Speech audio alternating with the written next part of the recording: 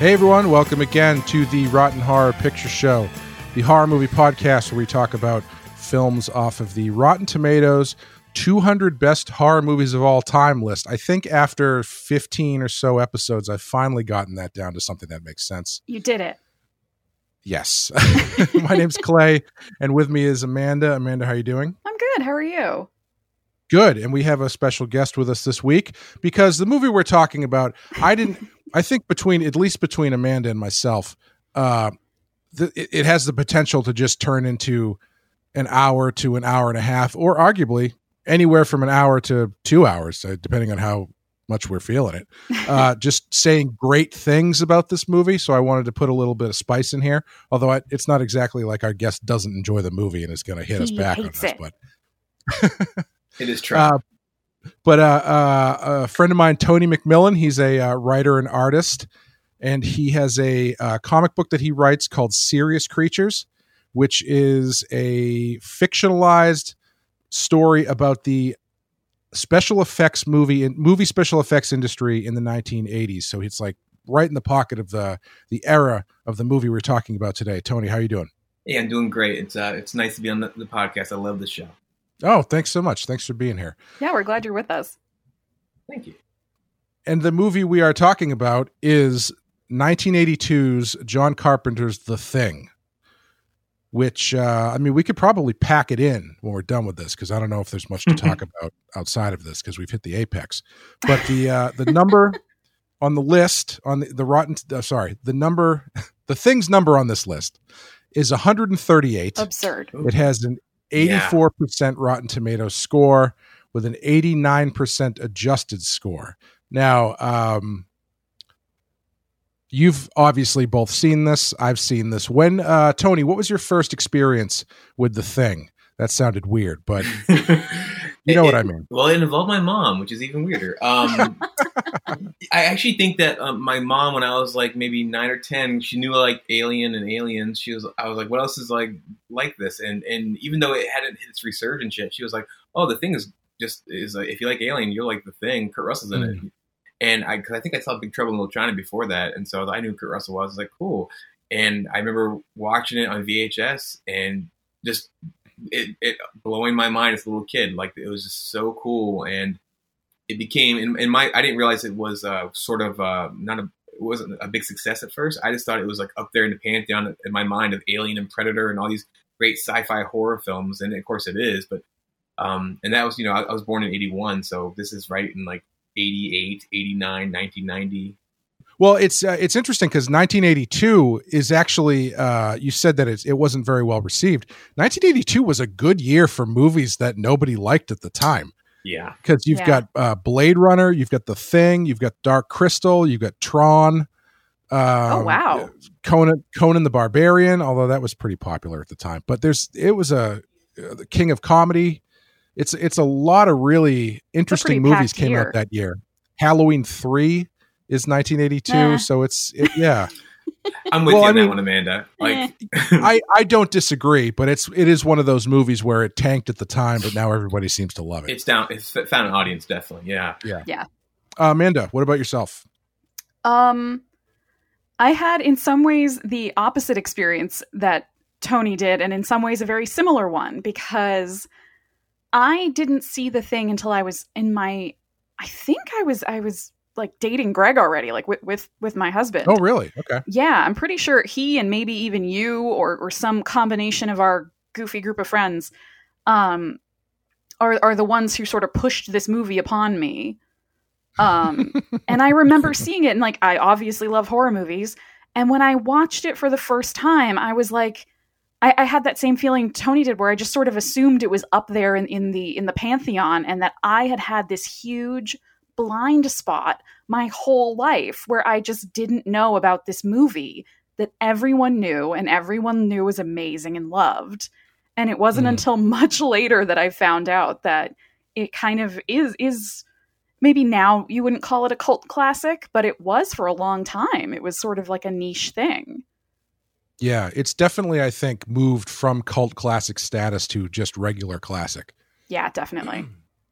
But it's interesting how I don't know exactly how you can track that change. But it feels like it's been fairly recent, like maybe within the past 10 years or so, where The Thing has really, I don't know if it's just people of like the tail end, I guess the tail end or tail begin, the oldest group of millennials and the youngest group of the generation before that were right in the pocket for this kind of movie. And as they got older, then that started becoming a movie that people talked about more. I don't know how this stuff works, but it does. John Carpenter across the board seems to be someone who has only really started to get recognition that he deserves within the past 10 or 20 years.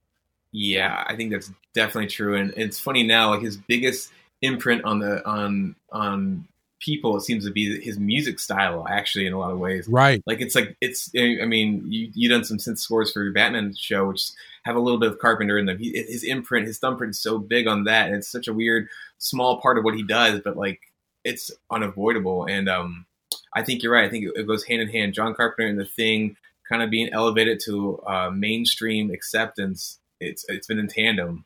And it's in a way, it's his biggest failure and his biggest success all in one. Right. I would love to know how he feels about this movie and his career in general, seeing as this movie essentially, from what I know anyway, basically broke him really? mentally when it came to movie making. Cause he thought this was going to be his big breakthrough movie, and it just did not go well at all. And after that, he really soured on Hollywood and movie making in general. He's always been kind of a curmudgeon, but it feels like after The Thing, he kind of never really recovered from it. But yeah, I wonder if there's been some vindication now for him, where he's like, "Ha, see, I was right. It is the best movie." Right. Yeah, I feel like it was his Pinkerton, man. You know, like yes, in a weird way. But yeah, I also wonder. Yeah, his whole career trajectory was thrown off because of it, and I always wonder. It's got to be so bittersweet, because I'm sure he was proud of it and is proud of it, but it took everyone else so many years to follow up, and now his career is. I mean, he can never go back in time and have the opportunities he would have had if this was a success. Right. Yeah. Well, we should finish the paperwork before we can jump into the movie proper. So we'll take a quick break, and then we will jump into John Carpenter's The Thing. Mayday. Anyone hear me? Over. This is U.S. Station 31. You read me? Found something in the ice. We need some help down here. Can anybody hear me? We found something. We found something.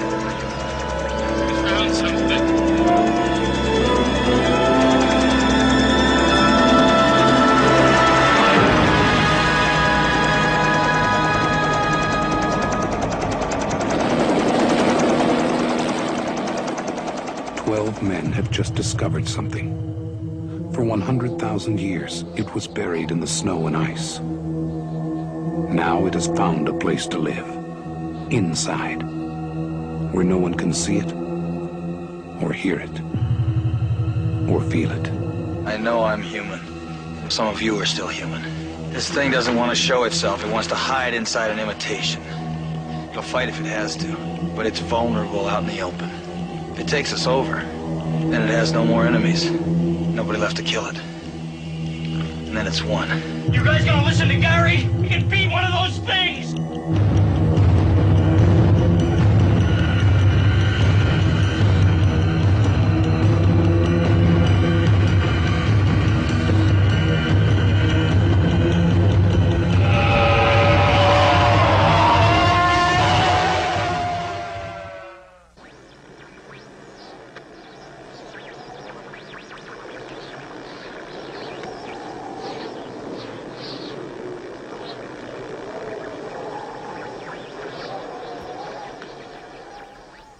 'All right, The Thing, directed by John Carpenter, written by Bill Lancaster, based on the short story by the short story is called Who Goes There by John W. Campbell Jr., starring Kurt Russell, Wilford Brimley, Keith David, Gary from Gary's Old Town Tavern, a couple of other Hey That guys, and no women.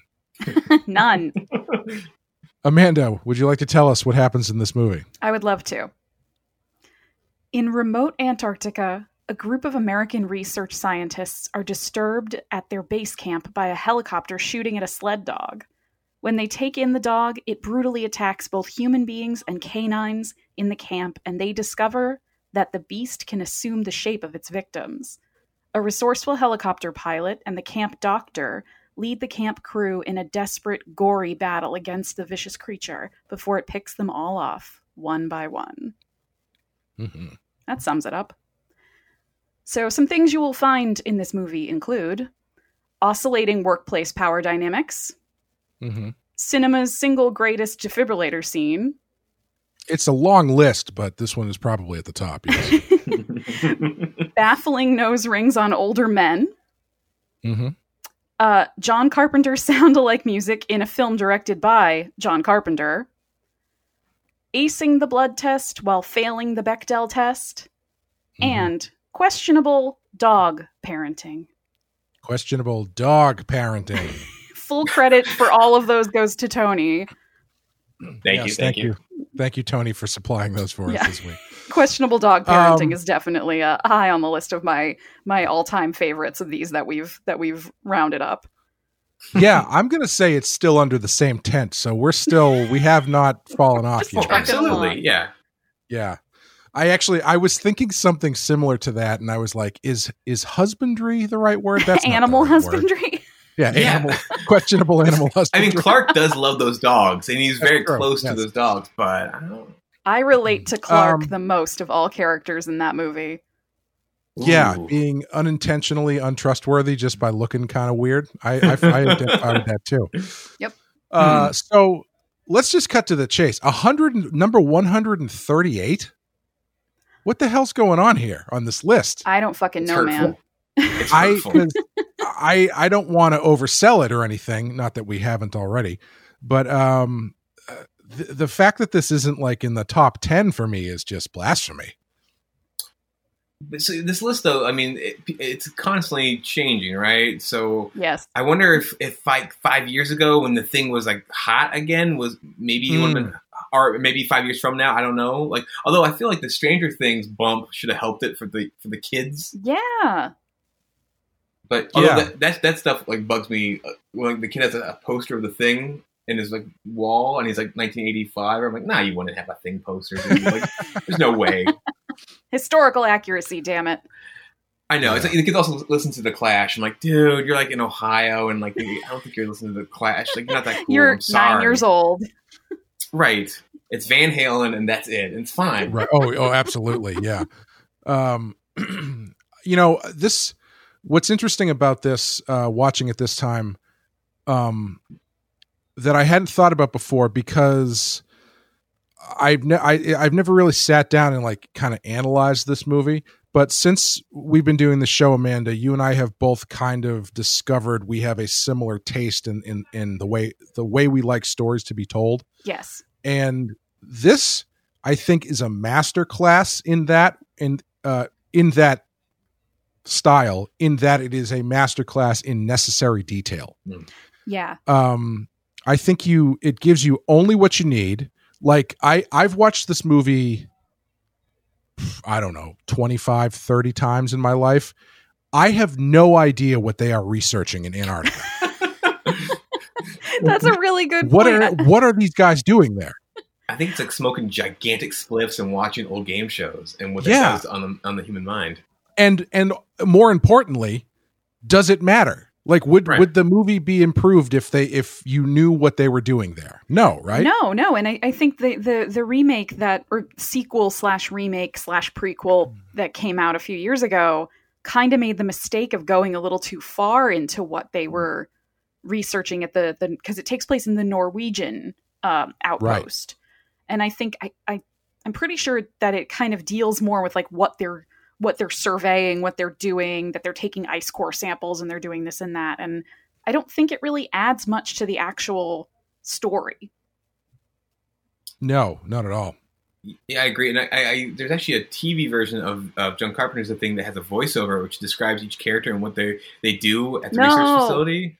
Yeah. I read like excerpts of it. I was like, what? Like, I discovered, because I think you or somebody else brought that up on the chat while we were watching it the other night, and I have that version on my Blu-ray set. I didn't even realize I had it. Oh my so God. I went back and I watched the first 10 minutes of it, and it's so strange because it's there is just this disembodied voice. It's not a voice from anybody in the movie. And as each character shows up on screen for the first time, it sounds like this voice is just reading the stage directions from the script. Yeah, so it'll be like, MacReady, helicopter pilot who's adapted to living in the Antarctic, but he's just starting to really feel, and it's just like, what the hell is going on? Windows. Hates being a radio operator. Hates being here. Can't wait to get back to the States.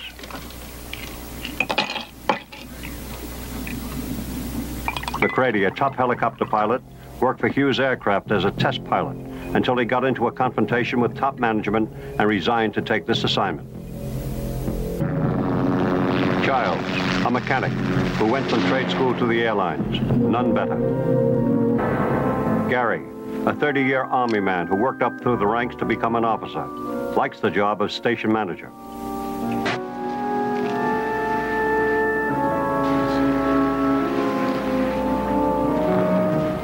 Clark, in charge of the dogs, doing a study on the effects of extreme cold on animal behavior. These men were commissioned by the United States National Science Institute to gather data concerning the physical and natural sciences on the continent of Antarctica. First girl, darn week. So it's even worse than the Blade Runner narration. At least they got Harrison Ford to do that. It's like my only theory is that since it was on TV, they were like, because the first 10 minutes of this movie, there's not a lot of dialogue in it. And I have a feeling that whoever was preparing it for TV was like, they don't even say anything for 15 minutes. We need people, anybody who's watching this is just going to do something else or change the channel unless we give them something, I like to think that the voice is actually the voice of the Thing itself. Like, he knows everything about everybody. And he's a really shitty, fan fiction writer kind of guy. And he's like, and ruggedly handsome MacReady doesn't suspect that I will kill him soon. There is everybody likes the Thing. Oh my God. He's the best. Total Mary. Yeah. The Thing's the grooviest. The Thing knows everything. But he's very clumsy and very endearing. Right. Now, MacReady has a secret crush on him. Oh my God. There isn't actually a really interesting there's a short story that a sci-fi writer wrote, I think in 2011 or something, called The Things. And it's the Thing from the Thing's point of view.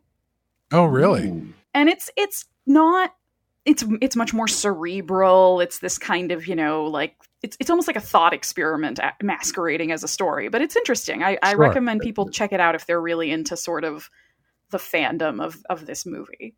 That sounds great. Yeah.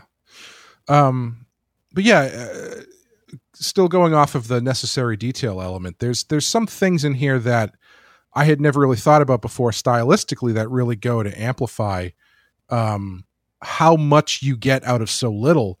One of those being the constant use of fade outs at the end of scenes, which seems a little bit strange at the beginning of the movie because they do it in some slightly odd places where it's almost like they're going to go to commercial. But as the movie goes on and things get more tense and it becomes more about letting people out of your sight, these fade outs allow for missing time between scenes in order for your mind to kind of go crazy when they come back. There's a really prominent one where MacReady and Knowles go up to MacReady's shack and they do a fade out. And when they come back, the next thing you see is Knowles coming back frantically to the station saying he had to cut MacReady loose because it was, he found his jumper or his underwear or whatever. He found burnt clothing. Yeah. Right. And this is all stuff happening in between these scenes that they faded in and out of, which creates this space where something could have happened that you didn't see. and it's a really subtle way to build that tension and amplify the paranoia, I think. I think John Carpenter, he gets pigeonholed. People just think of him as a Halloween guy, and even that, he's really more about suspense and kind of classic. Oh, definitely. Creepy, yeah. He's not about, even though this film is goriest film in its own way, he's more about like old-fashioned techniques of building anxiety and tension, and that everything you're mentioning right now is so masterfully done, and so it's almost really eloquent. Because you don't have to show anything, and when you don't show it, my imagination is speculating like nonstop. I was really impressed. Actually, I kind of caught that too the last few times I watched it. I didn't really think of that as a kid. As a kid, I was all about splitting dogs and right, and awesome beards. But now, now I can see. Yeah, where the movie kind of gives your mind the space to work on itself. Like your own sense of like having missed something or being uncertain and the paranoia that your own mind can generate just by leaving you these little gaps of not knowing exactly what happened and how these pieces are all going to connect together necessarily. It's really amazingly done. And go ahead. I'm sorry. No, go ahead, Tony. I was going to say, what's really funny too is like this film is very excessive in so many other ways, but it knows when to dial it back and to just kind of give you just what you need. Like you said, it's a really weird balancing act. I don't know a lot of other films that kind of do that. Yeah. And if you look at the information they actually do give you, like I said, they're down at this research place, but you've got no idea what they're actually doing there. But all of the characters who are there are pretty clearly defined in, if not their job, their kind of state of mind throughout. Like nobody feels, for the most part, nobody feels really expendable.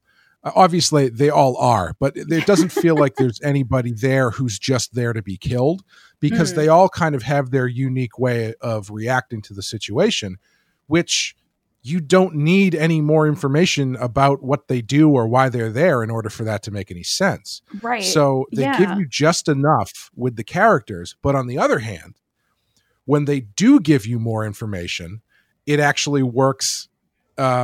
It works to build the suspense by overloading you, because as the thing goes on and stuff gets more heated and more paranoid, they start giving you all of this like really fast exposition about stuff that people, what their responsibilities are and who could go where. And all it does is just confuses you. And I don't mean that in a bad way, because at that point, everybody in the movie is confused about what's going on. Because I was thinking, and I was going to ask you guys if you could answer this, because I don't know if you can. Is it even possible to track who's infected when? And does it really matter? Because the chaos is sewn into the situation. So you've got guys spitting out stuff like, oh, only I have the key to this thing.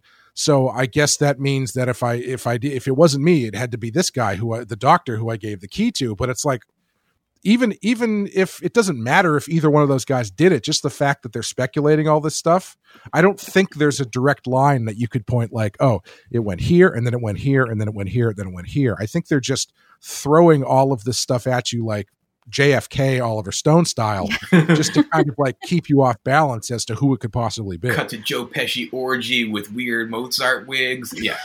Yeah, absolutely. But yeah, and I think those the fade to black and fade out moments that on the first or even second viewing can seem kind of out of place, like they serve that purpose to break up any potential constructing of a real timeline that you can prove about like who went where and when and with whom and all this different, like the movie makes it impossible for you to do that. And it makes you feel like you could do it though. Like if you watched close enough, you feel like you could put the pieces together, but because of the way it's constructed, in the end, you really can't. And I do think part of that is because in the end, it doesn't really matter. When MacReady stabs Clark, like Clark's still just a dude.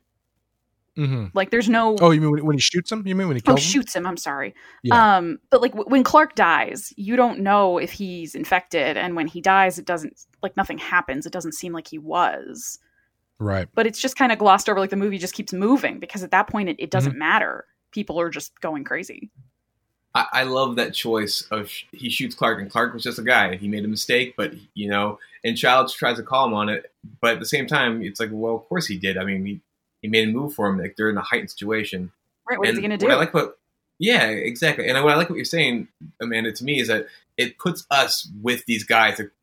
I'm really confused. I'm really scared. I'm paranoid. I don't know what's going on. I feel like I could put this together if I just had enough information, but I don't. And what I think about what Clay was saying too, about you have only enough information, it actually parallels the workplace experience in my life where I don't know who these people are. I do a job with them. I'm kind of irritated by them. There's a weird tension in general because we have to work together and I want to be here. And these actors really sell that. And then as an audience member, I feel like I'm just another person on the crew. Like, I think Childs and Palmer smoke weed and maybe they're friendly, but maybe they're just weed guys. I don't know. And, right. I feel like there's like this and Return of the Living Dead both are like my workplace movies. As a kid, I thought this is what jobs would be like, and I was kind of right. Like it basically is. I don't trust anybody. I'm not sure what's going on, and I hate There's that old guy who's real serious, but he's got a nose ring, and what's that all about? And he might be a secret Nazi. Who's to say? Right. Yeah. It's funny. I did have an old guy who was a weird old punk rocker guy when I was a dishwasher, and I found out, I was like, really? You you're like in the Marines or something? It's like, no, dude. I was in this band called the Lost Daughters of Elvis, and I thought about like, yeah, old people also used to be cool, and that was these movies helped me figure that out. Thanks. Yeah. Unfortunately, by the time you really realize that, you yourself are also old and no longer cool. So true. Yeah, it's and it's so funny because it's not like this group of guys is the group of guys from Predator who are like they're all buddies and they've worked with each other all the time and they're this tight knit group or what. These are just like coworkers who are just down there to do this job. You don't necessarily, like you're saying, get the sense that they're really friends. Yeah. You might not even know. I don't even know if they knew each other at all before they all showed up. It feels like Alien, kind of the movie Alien, definitely, in that way, where it's like these are just coworkers doing a job, and they ended up in this crazy situation. Like, sorry, one more thing, maybe then I'll throw it back. But I was going to say, the thing with Childs getting on MacReady for shooting Clark, the scene before that, or maybe like two scenes before that, is where MacReady gets locked out and left in the cold. And when he busts back in, Childs says to him, "You would have done the same thing if it was you." And then so two scenes later, MacReady does do something drastic like that, and Childs is the one who was like, "I can't believe he just did that." So it's like even these guys are all reacting differently and not necessarily consistently, and it feels really real. Yeah. Yeah, no. I was going to say, go ahead. I'm sorry. Oh, you should go first because I have a sort of unrelated thing I want to bring up. Go ahead. Okay, what I was going to say is that the connective tissue between this and Alien is Dan O'Bannon. So Dan O'Bannon wrote Alien, and then of course he directed Return of the Living Dead too. But he also made Dark Star of John Carpenter when they're in college together, and they had a huge falling out. But that was also a bunch of guys stuck doing a job in space, but.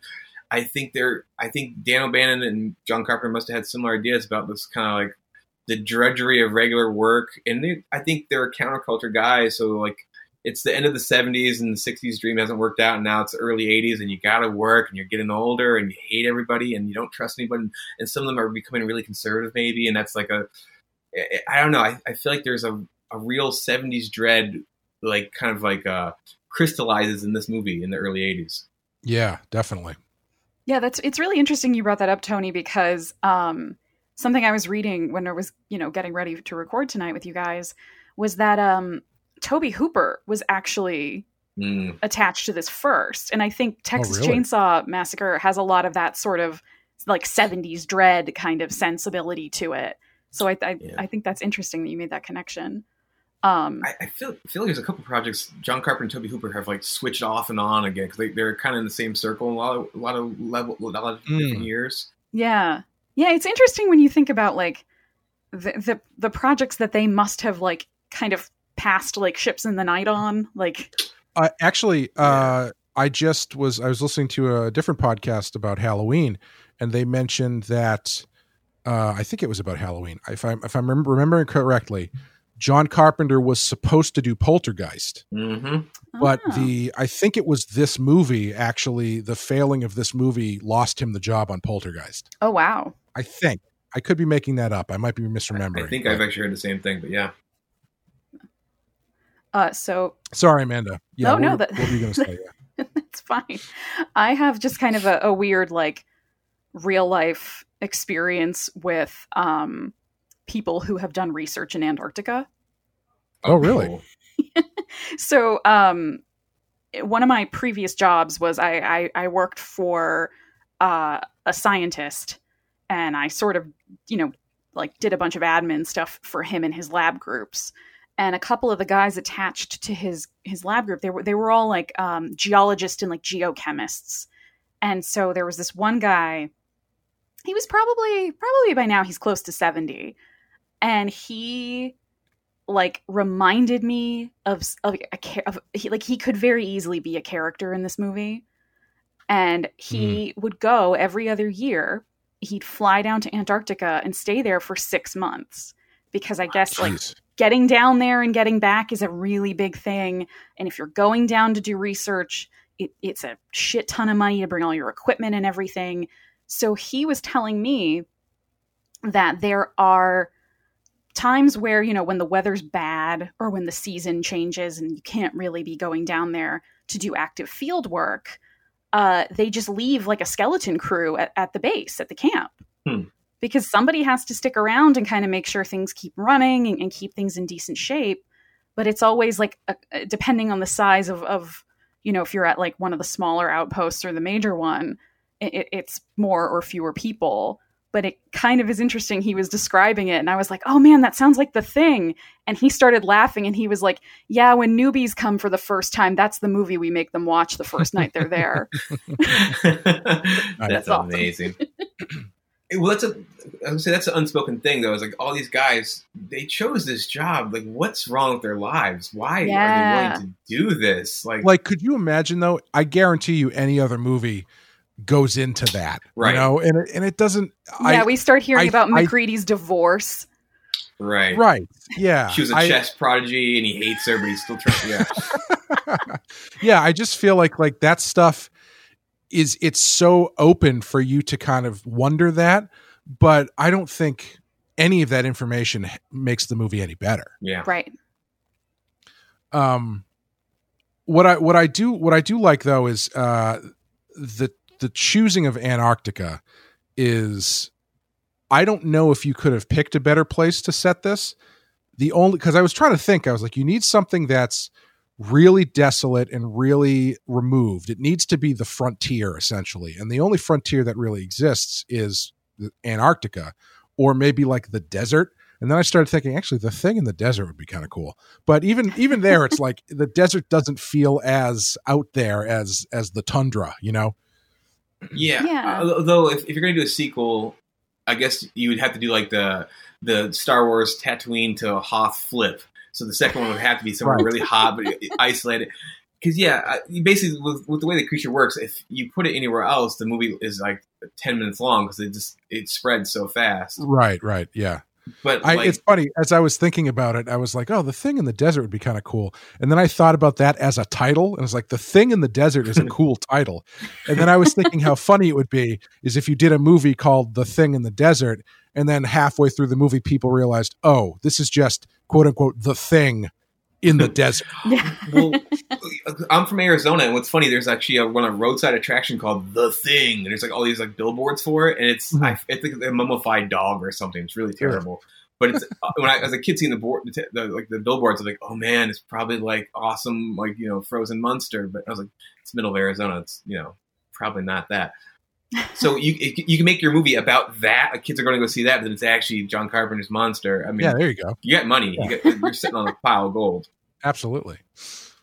One of the things I always say about this movie is that I think this is the best H.P. Lovecraft movie that's ever been made. And I know, and every time it's like, oh, well, it was based on a story by William Campbell. And it's like, no, I understand. But if you're looking at this specific thing, this has so much Lovecraft baked into it that and I don't even want to call it off-brand, because it's only off-brand because his name isn't on it. Everything in it is very much Lovecraft, where you've got the first of all, Antarctica, like in the Mountains of Madness or at the Mountains of Madness. You've got the alien itself is very reminiscent of Lovecraft monsters, even the way it kind of flares out into these sort of like star-shaped pieces. That's something that's described very often in his books. The sense of paranoia and even to a certain extent xenophobia, or just fear of the other.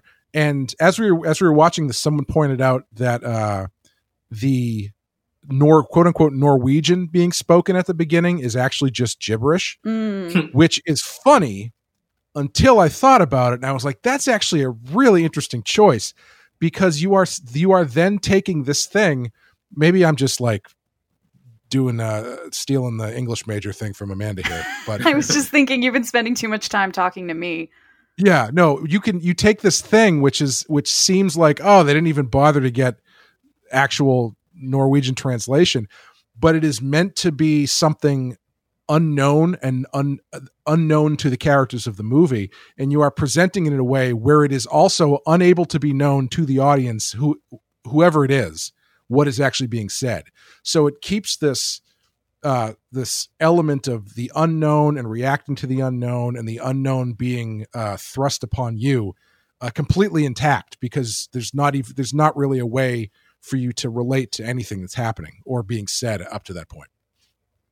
Yeah, I think that's a really great point. I like what you said about it being kind of focused on like the fear of the other, because the Norwegians, the Norwegian kind of like, it escapes from their camp, so it's something that's infected the American camp from an outside source. It's not like I always kind of wonder, what if this movie had started with them finding it at their camp?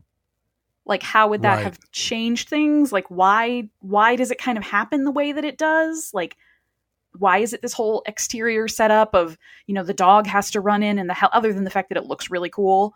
Like what is the thought process behind that choice? And I wonder if it is kind of going along with that, where it's like this fear of something from the outside infiltrating in secret. And I think to build on that, I always thought, a lot of times I feel like in infection stories and stuff like that, people are infected for innocuous reasons or for doing a good deed even. So this actually starts out they see this dog being hunted, and they're, what's going on? And this guy has a gun, and so they're actually trying to help a random dog and trying to calm some guy with a gun down. And so in the opposite of a Friday the 13th kind of thing, they're not punished.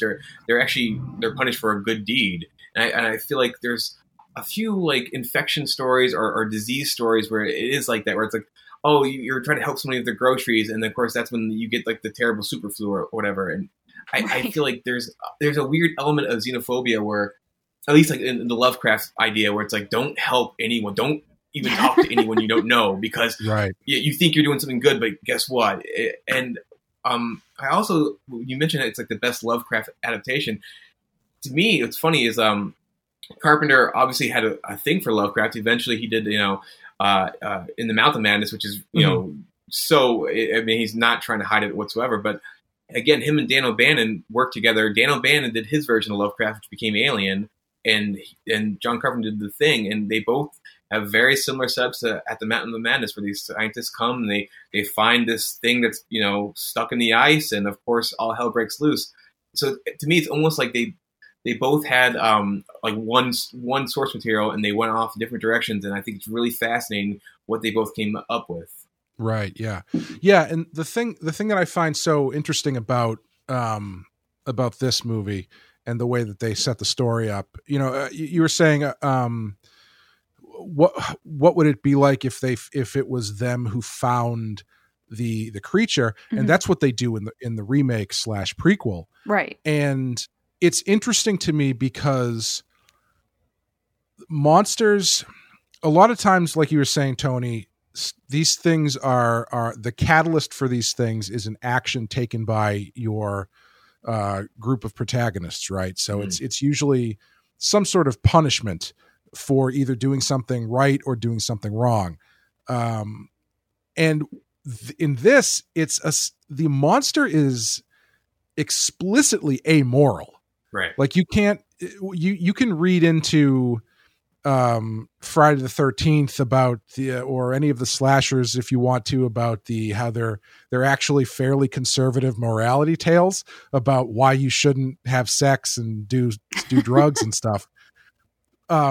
Because those are always viewed as the catalyst for the monster. Right. But in this one, the thing has no politics. There's no politics in the thing other than when I say the thing, I mean the monster itself.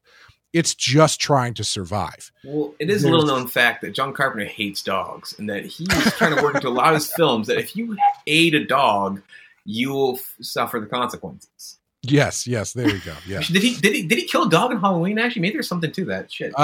Michael Myers, I believe, eats a dog in Halloween.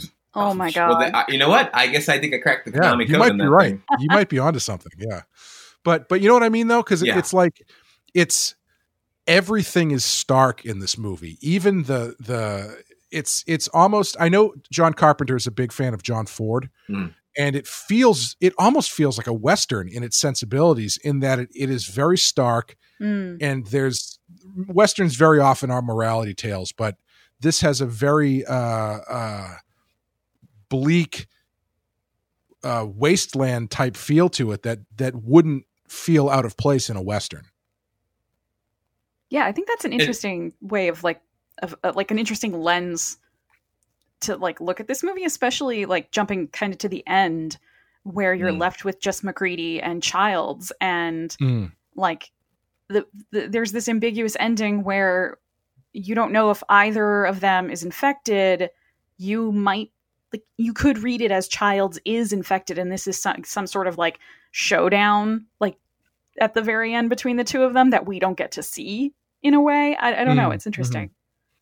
Well, I think the ending follows right in line with that element of you're only getting the detail that you need, and the missing time or the missing pieces aren't ultimately important to the story that they're telling. Right. Because much like the way that you don't really know what they're researching, and you don't even really know who infected when and whatnot, that stuff doesn't matter, because it is left up to you to kind of make the decision for yourself and put the pieces together for yourself.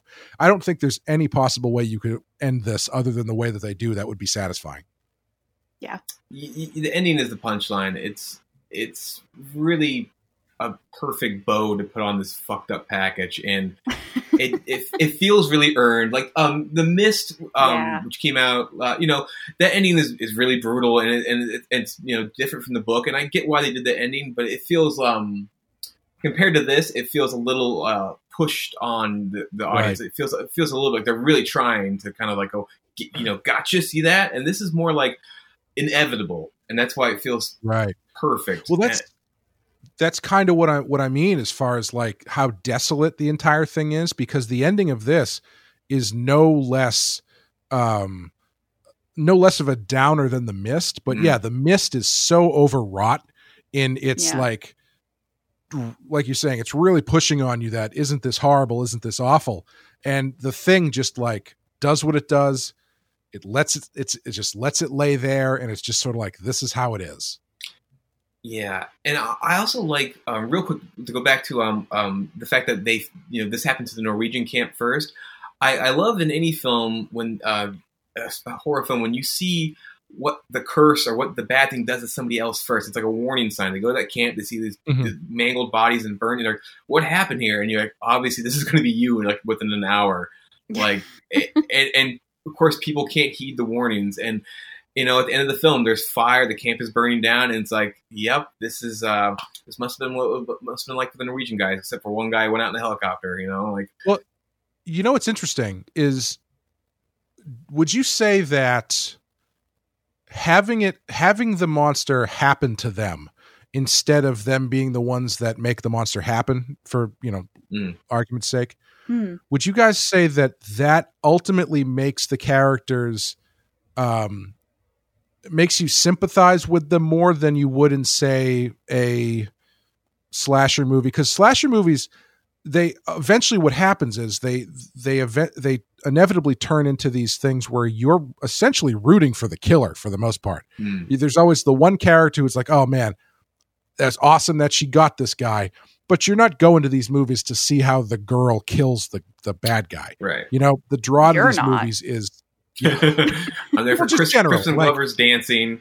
Yeah, and occasionally Corey Feldman haircuts. Jason. Everybody loves Jason, wants to see how he's going to kill a bunch of people. Yeah. And so you're not exactly empathizing and feeling scared or worried so much for your characters because they kind of antagonize or not antagonize, but they open the seal, so to speak, in some sense. Yeah. Whereas this one, I was just going to say, whereas in this one, since it happens to them and they are completely devoid of any blame or they have no hand in this actually happening, it feels that much more stressful because you're not waiting for anybody to get a comeuppance or anything.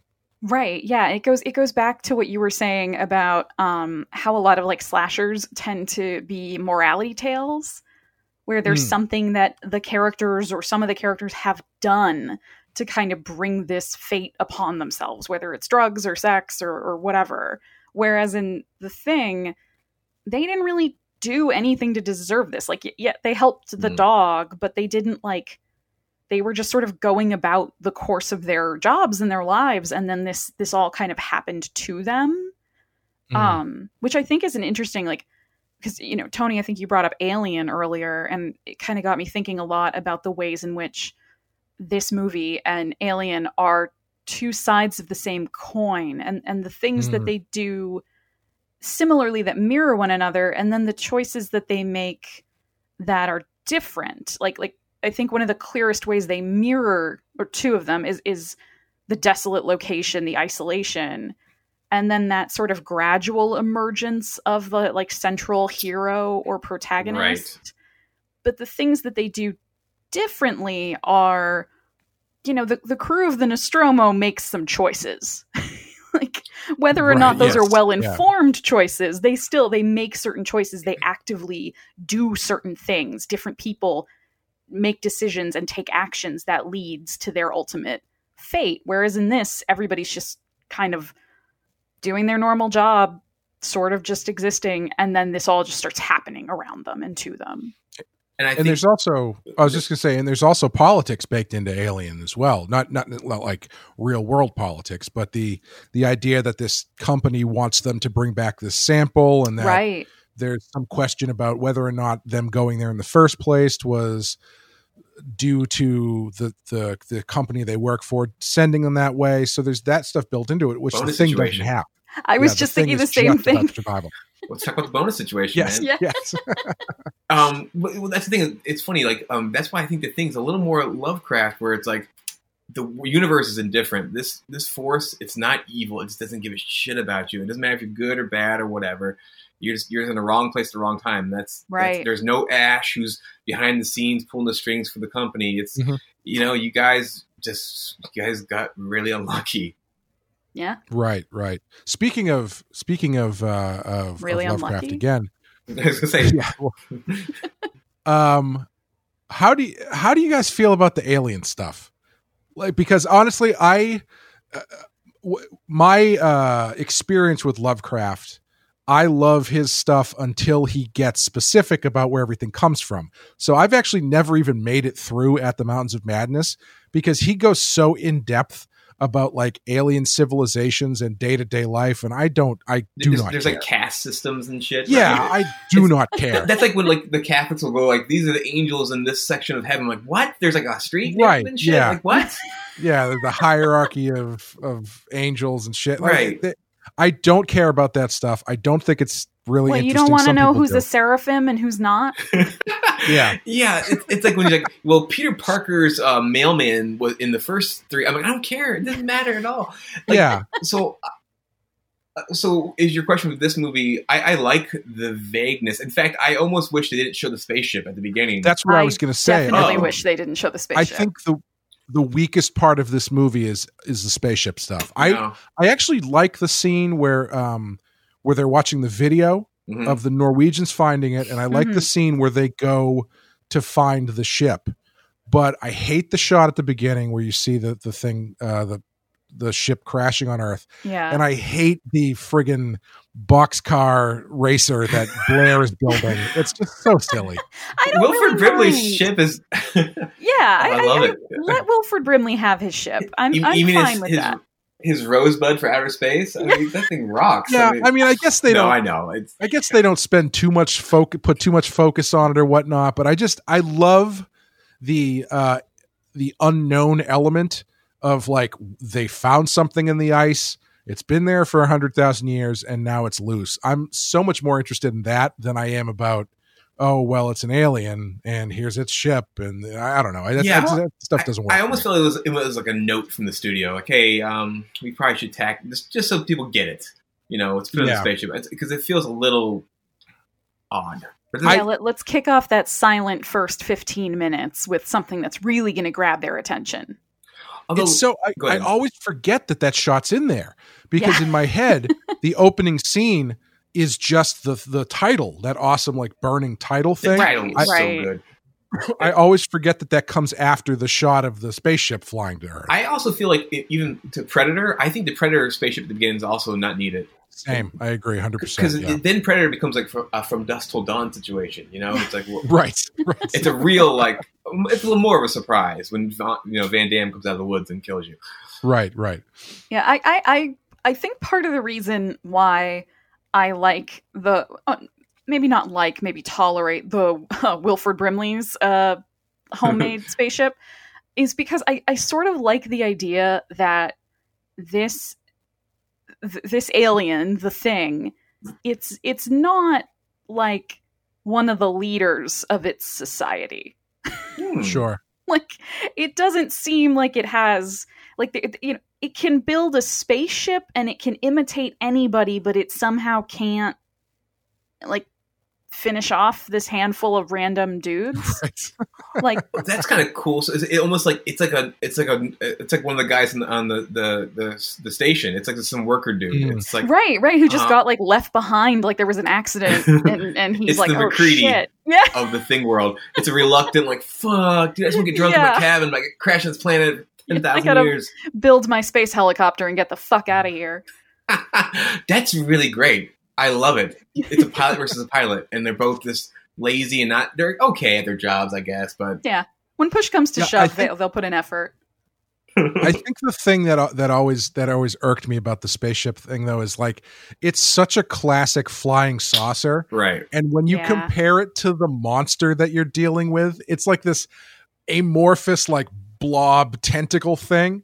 Who's just built this classic 1950s flying saucer that it's just going to climb in and fly away. You know, it just stylistically, it doesn't really match. I definitely get that. Like design wise, it's funny. This thing is, in a lot of ways, it's the anti-Giger. It's not sleek or elegant looking the creature, but the ship, I would dig something looking like organic, biomechanically like Giger kind of, or something that would fit this thing better. Yeah. I just even like the alien from Alien.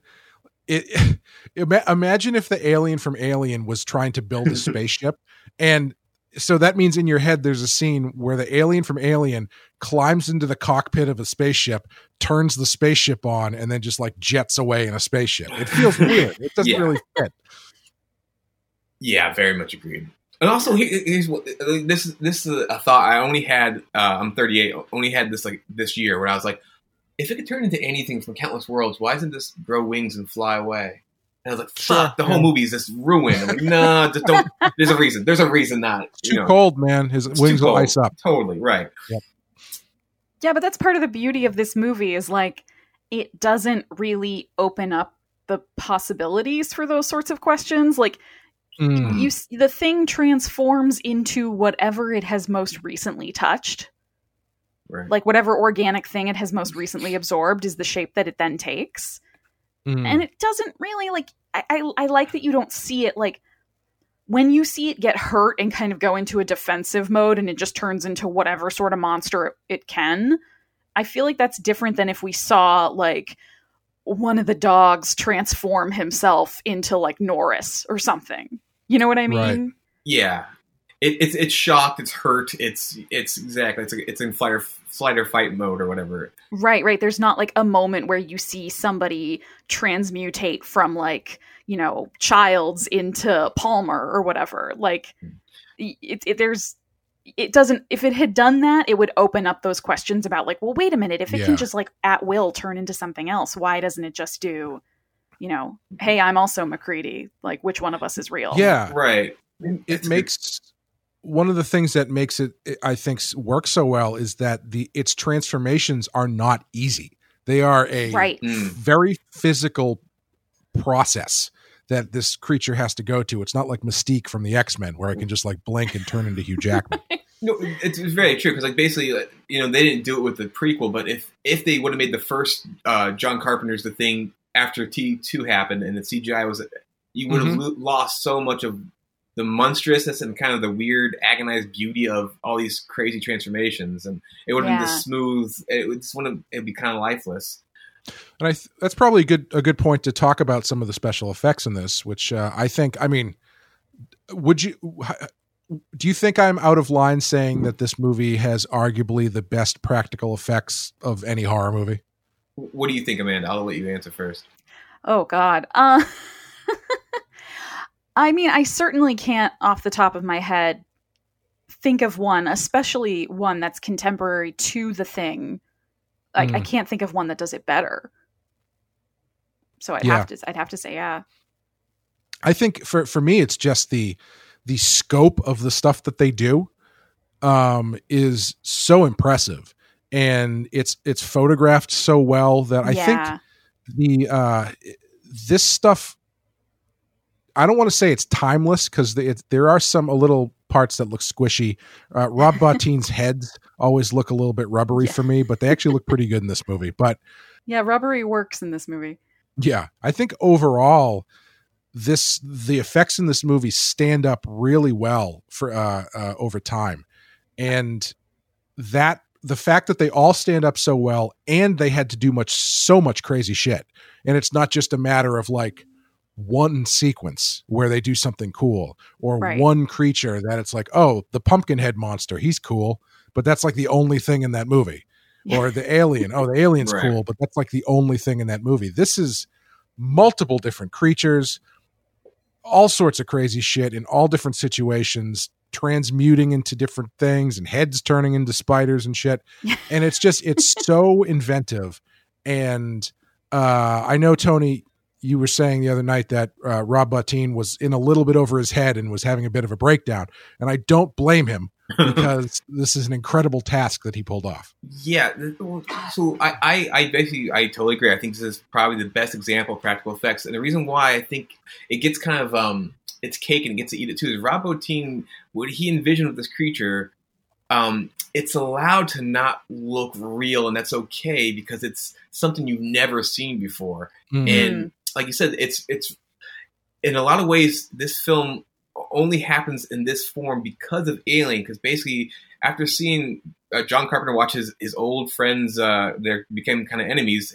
Dan O'Bannon's script turned into Alien. He said Alien is amazing. He's like, there's no guy in a rubber suit that's going to beat that creature. That thing looks great. Right. He said, I don't want to do a guy in a rubber suit. And he said, Rob Bottin, what do you got for me? And Rob's like, you know, what if this thing could be any monster, like any monster? And then eventually they start talking about, oh yeah, you chop its head off, then the head's alive, and then this, and in basically not only did Rob Bottin and Carpenter have the imagination to think of that, Rob Bottin figured out how to do that. And you mentioned how well the things are lit, and that's mostly Bottin. Rob Bottin was notoriously really sensitive about how his creations were lit, and the joke was on the set of The Howling and on The Thing was that he'd spend 8 hours setting up a shot so you could see nothing he had built, and took weeks to build because he just wants like a bare. You just want to see like a little bit of an eyebrow or a gleam of an eye and some fangs, and it's like, well, let's show this thing. But so I think the film has basically.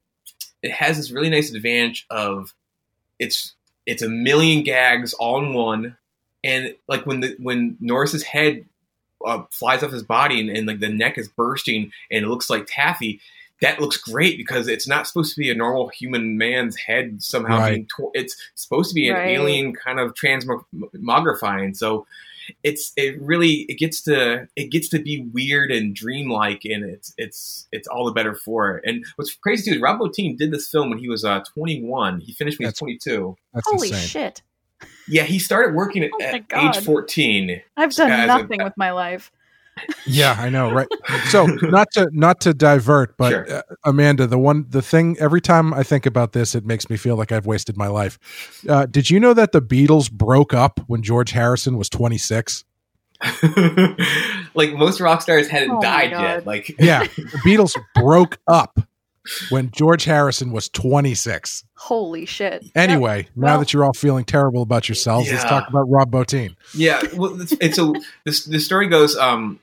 Rob Bottin, he was age 14. He became an apprentice for Rick Baker, who, of course, did the effects for American Werewolf in London. And he's won more Oscars than anybody for special effects. And so at 14, Rob Bottin was his like protege.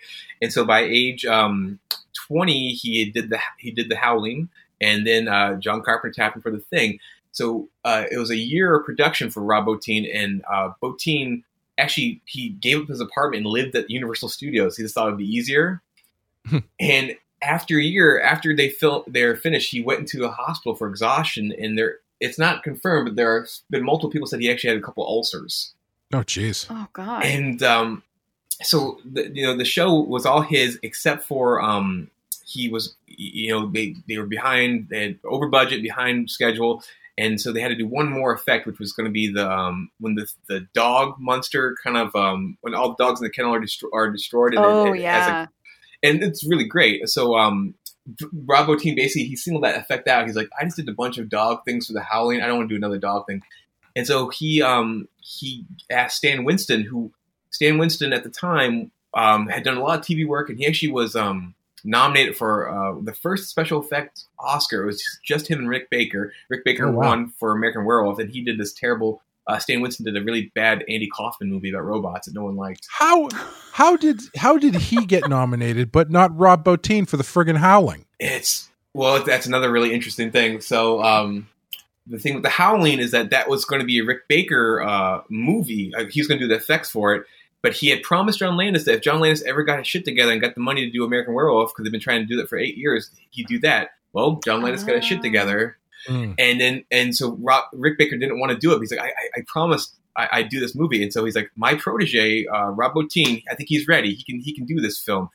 And so Rob Bottin did the Howling effects, but him and Rick Baker, and probably more Rick Baker, really thought of how to do the transformation. And so that's why they're so similar in Werewolf and in the Howling. And so I think a lot of the insider talk was that maybe Bottin didn't exactly deserve the full credit for the effects for that movie. And he gets screwed for The Thing, too, for another reason, which I'll go into later. But anyways, real quick. So he asked Stan Winston if he would do the dog thing, which actually was just a hand puppet, but it looks great. It's just a guy's forearm inside a little glistening hand puppet covered in KY jelly. That's crazy. And right. And it's funny is Stan Winston and Rick Baker, who is Rob Bottin's mentor, they kind of had a rivalry, but Rob Bottin, he got Stan Winston to do this for him. That kind of put Stan on the map theatrically, and then James Cameron and Stan Winston, the Terminator, and all of a sudden Stan Winston is like the number 1 or number 2 guy with Rick Baker. And Bottin is sort of like I'm not gonna say indie darling, but this is the one that he's like the special effects guy. This is the one they all really respect and love. And he did it when he was 21, 22 years old, and it's astonishing. Like, he's had a crazy career. I again, the George Harrison thing, I cannot imagine being that young and doing probably the best work of my life. Right. Yeah. On the one hand, it being a failure.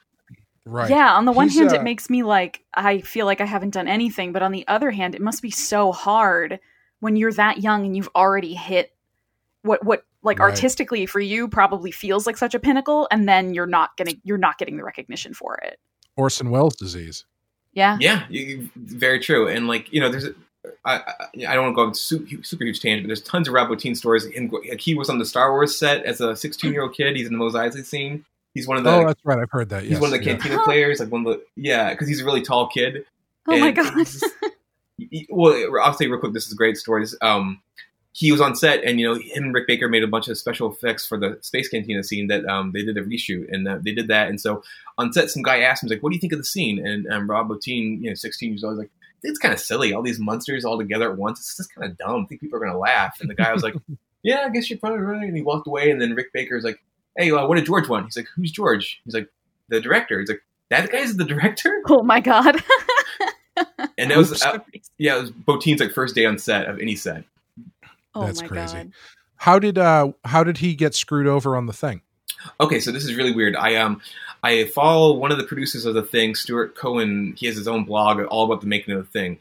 And so The Thing, Rob Bottin is credited as special makeup effects by Rob Bottin. Mm-hmm. Well, at the time in '82, there was this big hubbub about most of, or if not all of Rob Bottin's actual makeup effects are not applied to human beings. Almost all of them are animatronics or puppets. Oh, interesting. And back then they were like, special makeup effects, even if they're special makeup effects, there are makeup applied to people. So we can't give him this credit.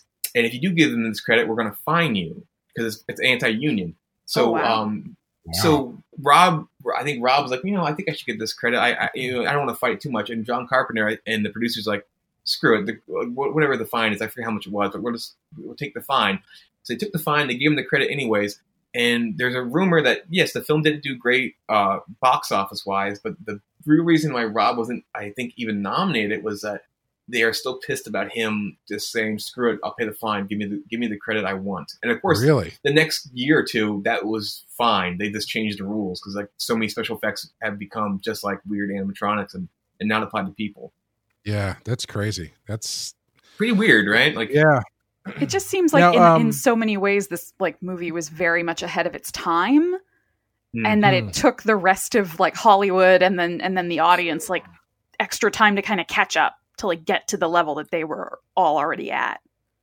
And I don't know about you, Amanda or Clay, like I love that romantic tortured artist story. I love reading that and hearing about that, but I can't imagine how frustrating it must be for the guys. Oh God. Yeah, like Carpenter and Bottin and everybody else. I just can't imagine how like it's just gotta really hurt deep down. And you're like, I really did my best. Like this is the best I can do. And you guys, and especially it's gotta be so bitter in like 10, 15 years, and everyone's like, oh man, that was brilliant. And you're like, fuck you, man. Yeah. Like, where were you? Yeah. Yeah. Yeah.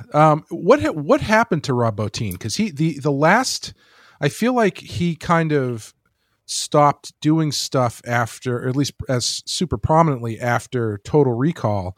The last thing that I remember seeing him do, and I only know it's him because his stuff has a very specific look to it, is Starship Troopers, right?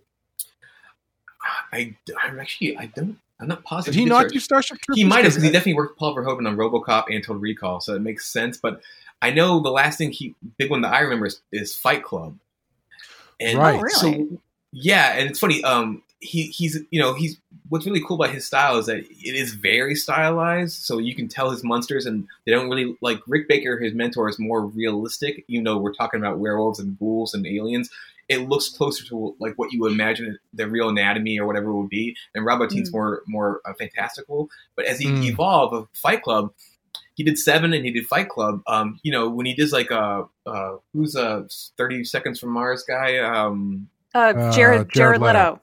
Yeah, when Jared Leto's face gets demolished in Fight Club, that looks very real. It looks rough. It does, yeah. And like in 7, he did that.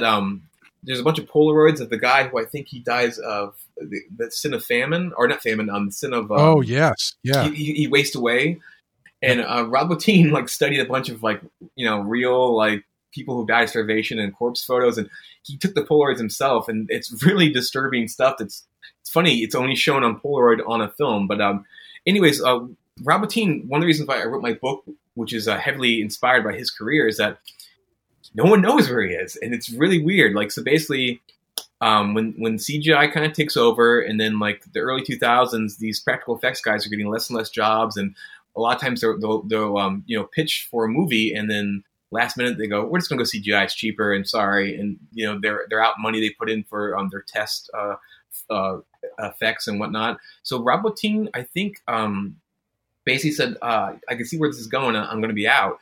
And there are rumors that one rumor is that he sells real estate in the Midwest, and he's very happy, he's fine, he doesn't really want the spotlight. There's another rumor that he actually did the effects for the Joffrey death in Game of Thrones for free. He came on set and did that. Really? Yeah, that's a rumor from a couple of different places. Can't confirm it. And there's some other rumors that he's happy and content, but he doesn't want to work anymore. And of course, his mentor Rick Baker just retired a couple of years ago, and Rick Baker said the same thing. I was tired of not getting jobs I wanted, and also just like people. Like the Thing prequel, they CGI effect on top of the practical effects after the fact. Yeah. And so I think Rob Bottin just didn't want any part of that.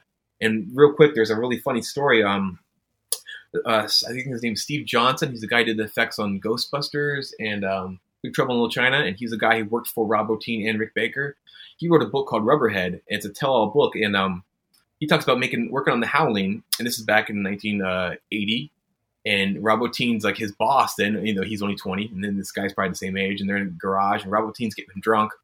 And Rob Bottin's saying how he just came back from a kind of a show-all seminar where they showed him a bunch of computer-generated images, and they showed him how they can make spaceships with them.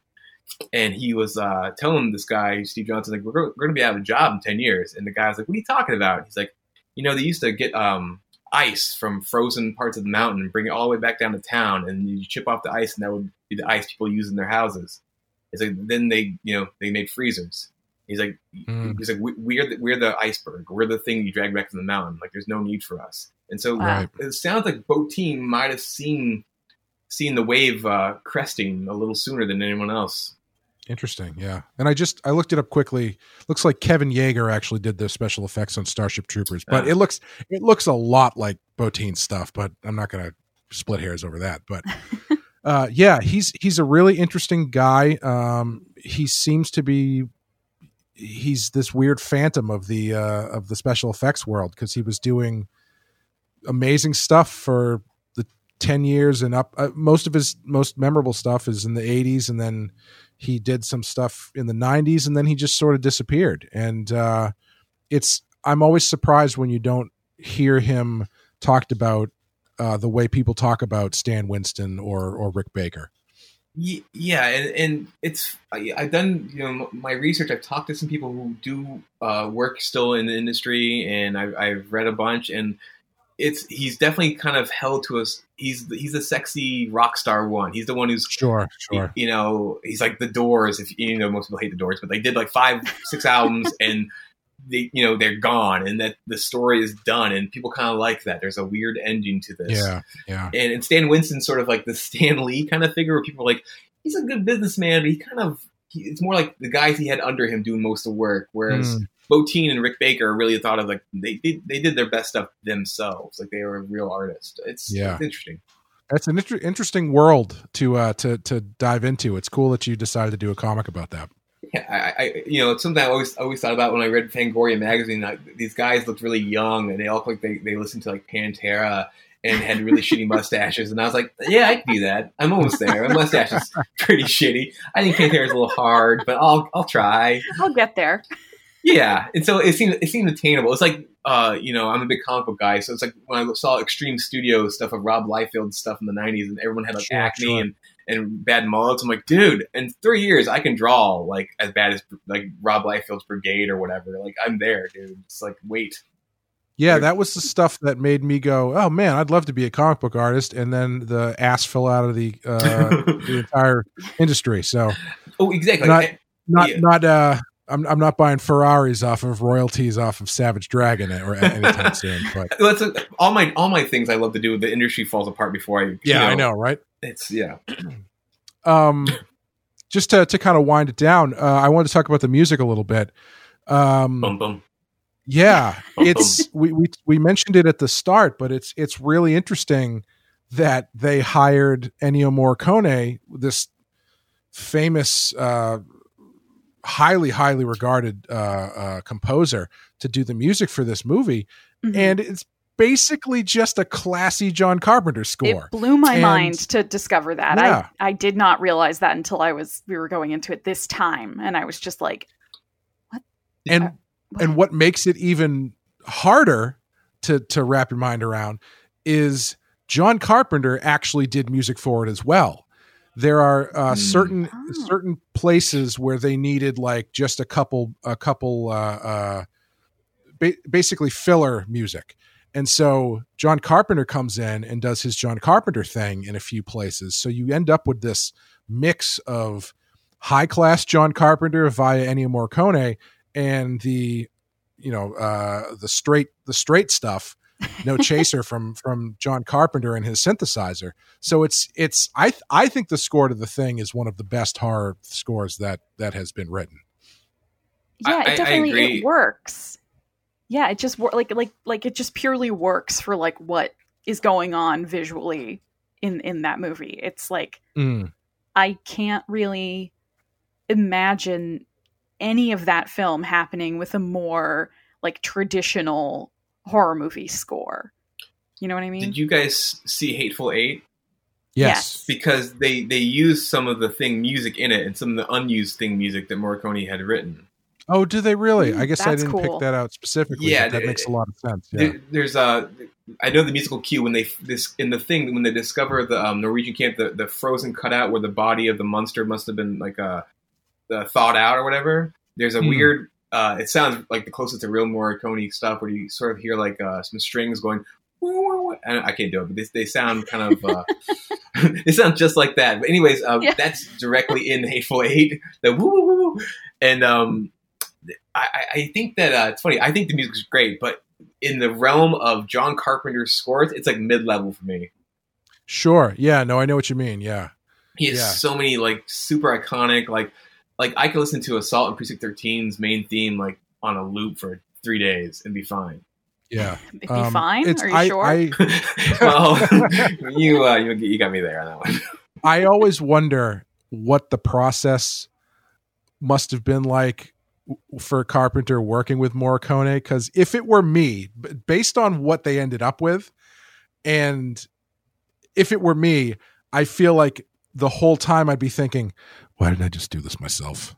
Right. Like, because you're hiring someone who's like just this amazing composer, and what you end up getting him to do is sort of like I said, a classy version of what you do, and trying to direct Ennio Morricone into the John Carpenter universe seems like more effort than it might have been worth when you could have just done the whole thing yourself. Potentially more budget too.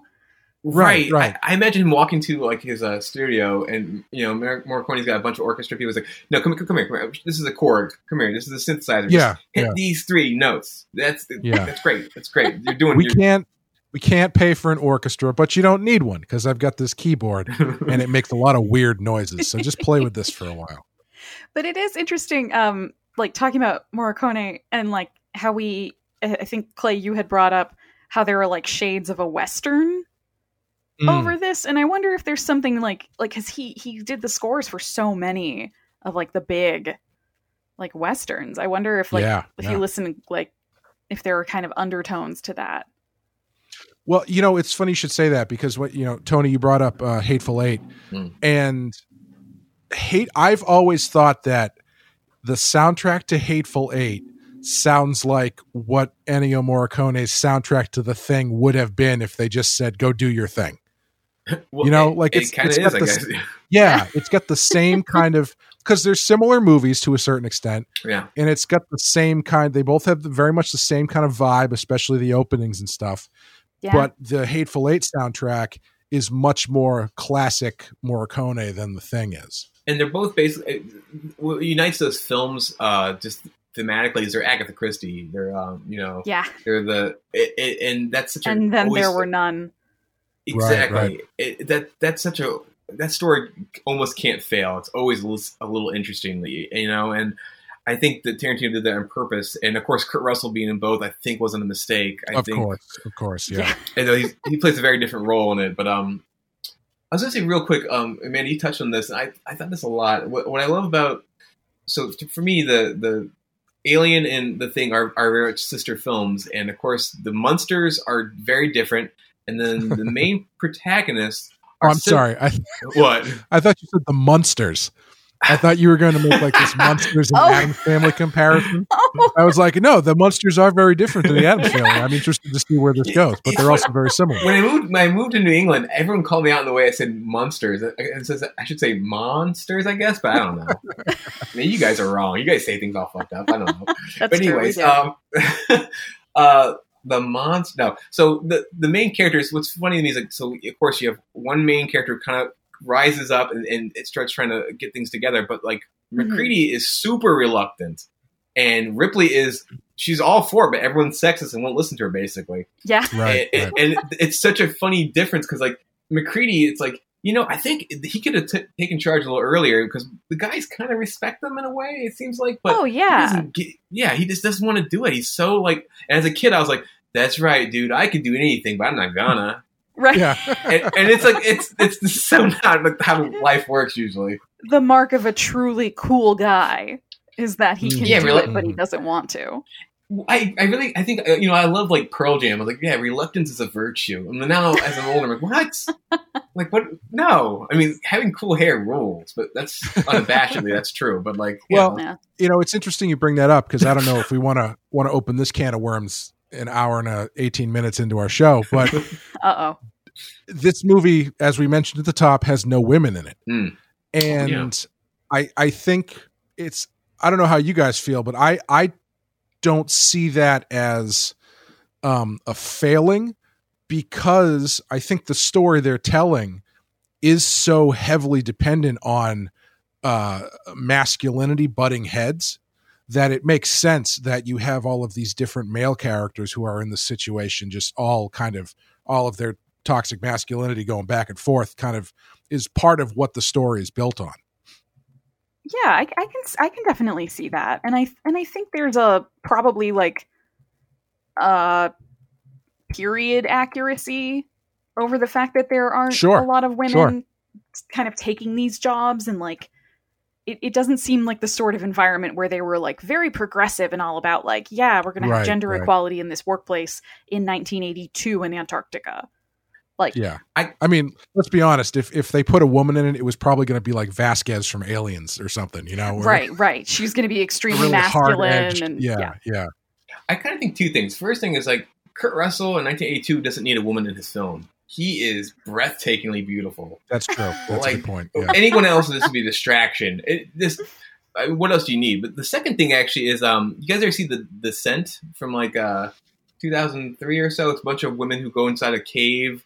Oh, yes. Yeah, I love it. And to me, my first thought when I saw that, because it's an all-woman cast, I was like, oh, cool, this is like a nice counter to The Thing. And right, yeah. I think The Descent was probably more intentional. I think The Thing was intentional too, but I can't be certain. But intentionally, like when you only have one gender represented, you think there's a reason for it, so you start thinking, what are the dynamics here? So I think The Thing was intentional, but even if it isn't, it becomes text. So I am thinking about like, yeah, these guys being toxic, and of course, the very end, it feels like two men who, if they could just communicate, none of this might not happen, or there's a little bit of that in there, and I think that if you had a woman in there, it could work, but it would be different.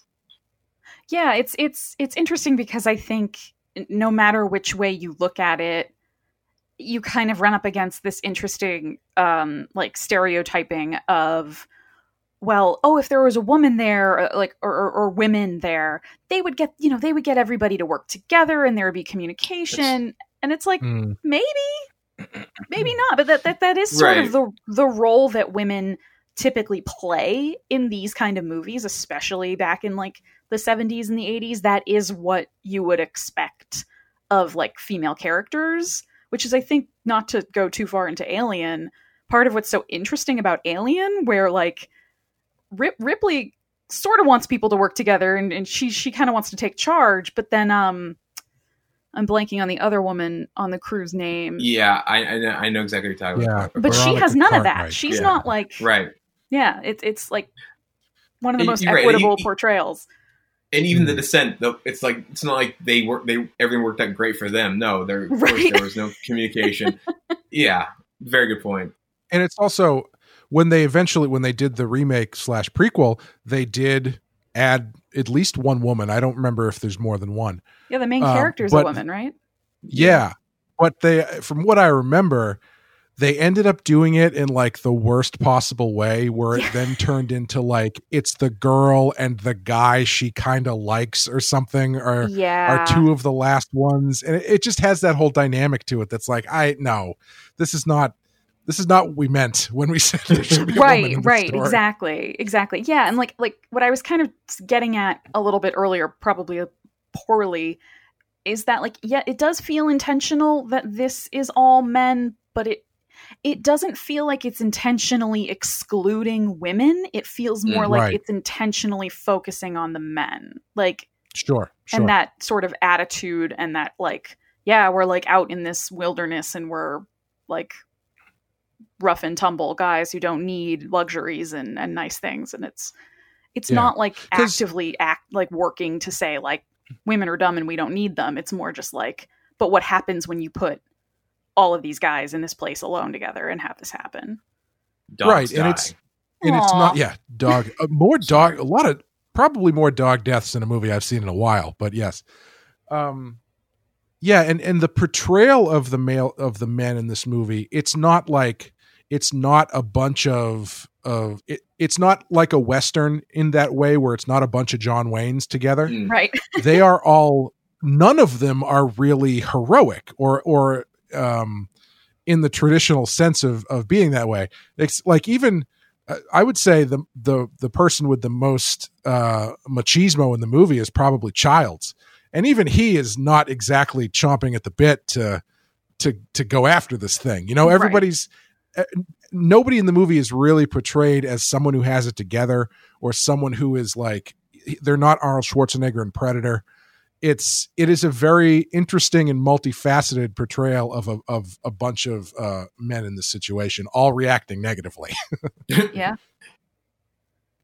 So yeah, just to wrap it up, we mentioned this at the beginning. I wanted to look at this from a couple angles. One, I guess both speculative. Placement on the list. I think we all agree this should be a lot higher than 138. Yeah. Yeah, a little bit. So we could probably skate past that. So the last thing I was thinking, why do you think this movie didn't land when it came out?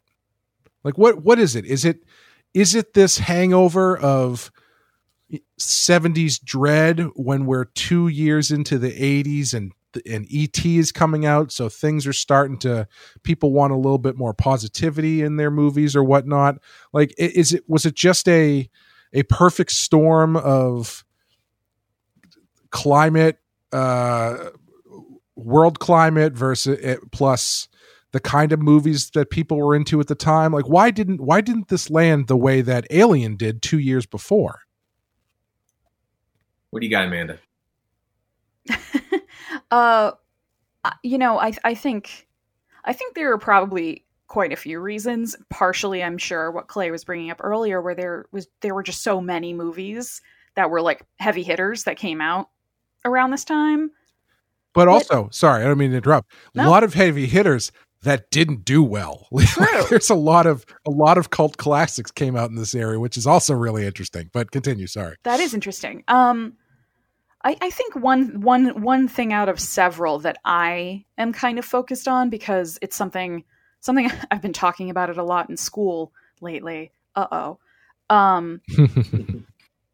how American, Is the Babadook directly responsible for this? the Babadook. All right, Tony. The background of that is I just finished a class this summer, and I wrote my final paper on the Babadook. Great film. I loved it. It was wonderful. Clay, I got an A. So there. Yes. The Babadook is great. He's a gay icon now. Yeah. Parent, he means a lot to me. Yeah. Well, actually, in a way, the Babadook does kind of fall into this pattern, especially since the Babadook's an Australian film.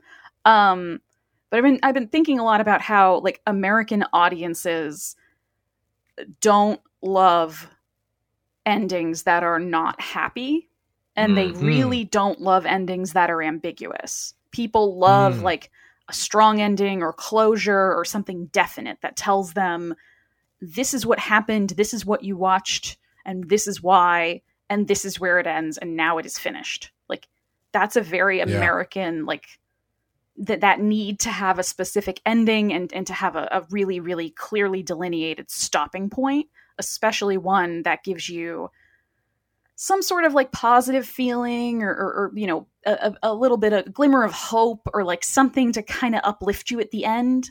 And this movie really refuses to do that. Like it refuses to make that decision for you. It refuses to sort of pigeonhole the storyline into this like, oh yeah, MacReady and Childs ended up both being fine. And oh, look, a rescue helicopter is coming to get them and everybody's going to be saved. And it's great. Like, it makes you sit with that feeling of, you know, something awful just happened. And then these guys are going to die here.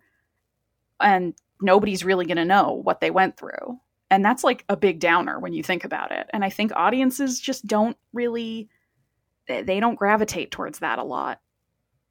I think you said everything I was thinking. I feel that ending, which is basically the heart of the movie, is exactly why it didn't connect initially. And maybe it's a difference between it and Alien in a lot of ways. Alien is very nihilistic and dark, but at the very end, you know, Ripley gets out of there and she's okay, exactly. and she'll probably be picked up, and you know, and there's that little glimmer of hope, like you said, and even the cat makes it out.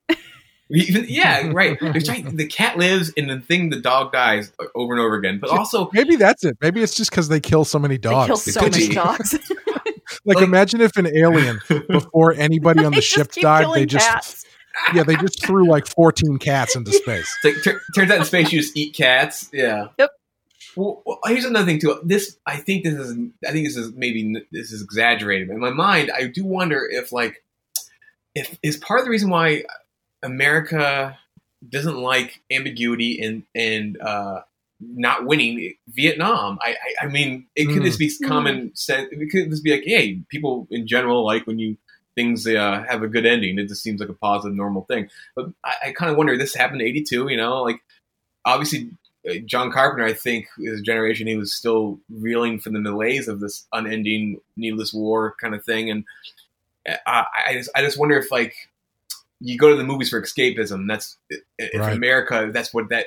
Like my sister, for instance, any film that has a downer ending or ambiguity, she's like, "Why did I pay for that? I had that in real life." And to me, I'm like, "Well, I don't go to a film just for escapism. I enjoy escapism, but there's other." And to her, I can't really argue because, like, for her, no, I want to see the good guy win, and I just wonder if that's what it was. And of course, you know, there is the storm of E.T., and so E.T. is quite the opposite. E.T. is space Jesus, and he's gonna do everything right. It.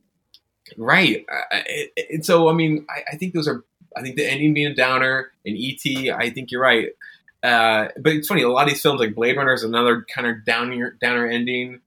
And after these films, you know, like Fight Club is another film where like it was a bomb, but now, you know, on DVD people love it. A lot of people for wrong reasons, but they love it, and it had a downer ending. Yeah. You know, it's funny. You said that The Thing is very ahead of its time. I feel like E.T. was what people in 1982 thought the world was like, and we have now learned from the time in which we are currently living that The Thing is actually what the world is like. Yeah, nobody trusts anybody anymore. Yeah. I don't know what's going to happen when this is all over. I'm going to hide this when I'm done saying it. What you got to do is the sequel where it's ETT, the extra thing or whatever.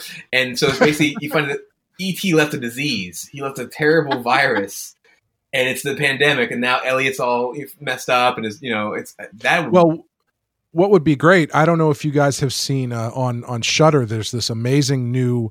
I guess technically you'd call it a short film. It's about an hour long. It's called Host, and it's they shot it in 12 weeks during the pandemic in quarantine. And it is a ghost story presented as a Zoom meeting. So there's six girls who all get together and do the seance, and the seance goes wrong, and the ghost comes out and stuff. It's really awesome. I highly recommend it. It's like it's the next piece, I think, in the Blair Witch to Paranormal Activity kind of like found step. Footage, kind of. Yeah, it's the same kind of thing. It's got a great gimmick. It's very timely. But I was thinking they should just do a remake of The Thing, but they should do it entirely through Facebook memes. So like as there's this someone starts talking about this alien that's come to Earth, and then people stop trusting each other depending on what they're putting on Facebook and how their memes are being received, and then everybody kind of starts like a yelling hybrid at each of Invasion of the Body Snatchers too. Yeah, exactly. Yeah. So basically, yeah, all of these downer ending sci-fi movies are just like, that's the thing, is I think people are kind of turning off to dystopian sci-fi stuff because they're like, wow, yeah, everybody was just right. yeah. Remember like 6 or 7 years ago when post-apocalyptic like fiction and movies had a huge moment? Yeah. Right. And now it's not fun anymore. Yeah. Right. It's not escapism. It's not fun. It's like, oh shit. Yeah. Well, anyway, do you guys have anything else you'd like to say before we? I think we're going to end it on a that high note. Yeah, just like the movie itself, we're going to go out on a downer. How will we go on? Maybe we shouldn't. We got some bourbon. Just hide behind this snowdrift. We'll be fine. Yeah, until we both die. Anyway, bye, everybody. That's gonna do it for The Thing. We've reached it. We've reached our milestone. I believe 20th episode will be our next episode, which means we are doing a wild card. And Amanda, it is your pick. Have you decided what you'd like to do? I have decided. I'm pretty sure I know that you like this one. I think you're going to be happy with this choice. I don't. Just again. You don't have to pick movies you think I'm going to like. No. I am not, but I am. Though I do control the edit. Well, no, I like keeping you in suspense of what time I'm going to pick. I am the pretty thing that lives in the house. Yes. Because I am going to make you rewatch that, and I know you. Yeah, I mean, unless the show just happens to end before we get to that one. That's when I pick it, and you're like, "Well, this was our last episode, everyone." Yeah. Anyway, what do you got for us? I want to do The Autopsy of Jane Doe. Ooh, cool. Okay. Right on. Yeah. Excellent. Yeah, I saw that a couple years ago. I enjoyed that. That'll be a fun one to go back to. All right. Very cool. But yeah, that's going to do it for us. Tony, where can people find your comic or your work in general if they'd like to check out Serious Creatures or some of your books that you've written?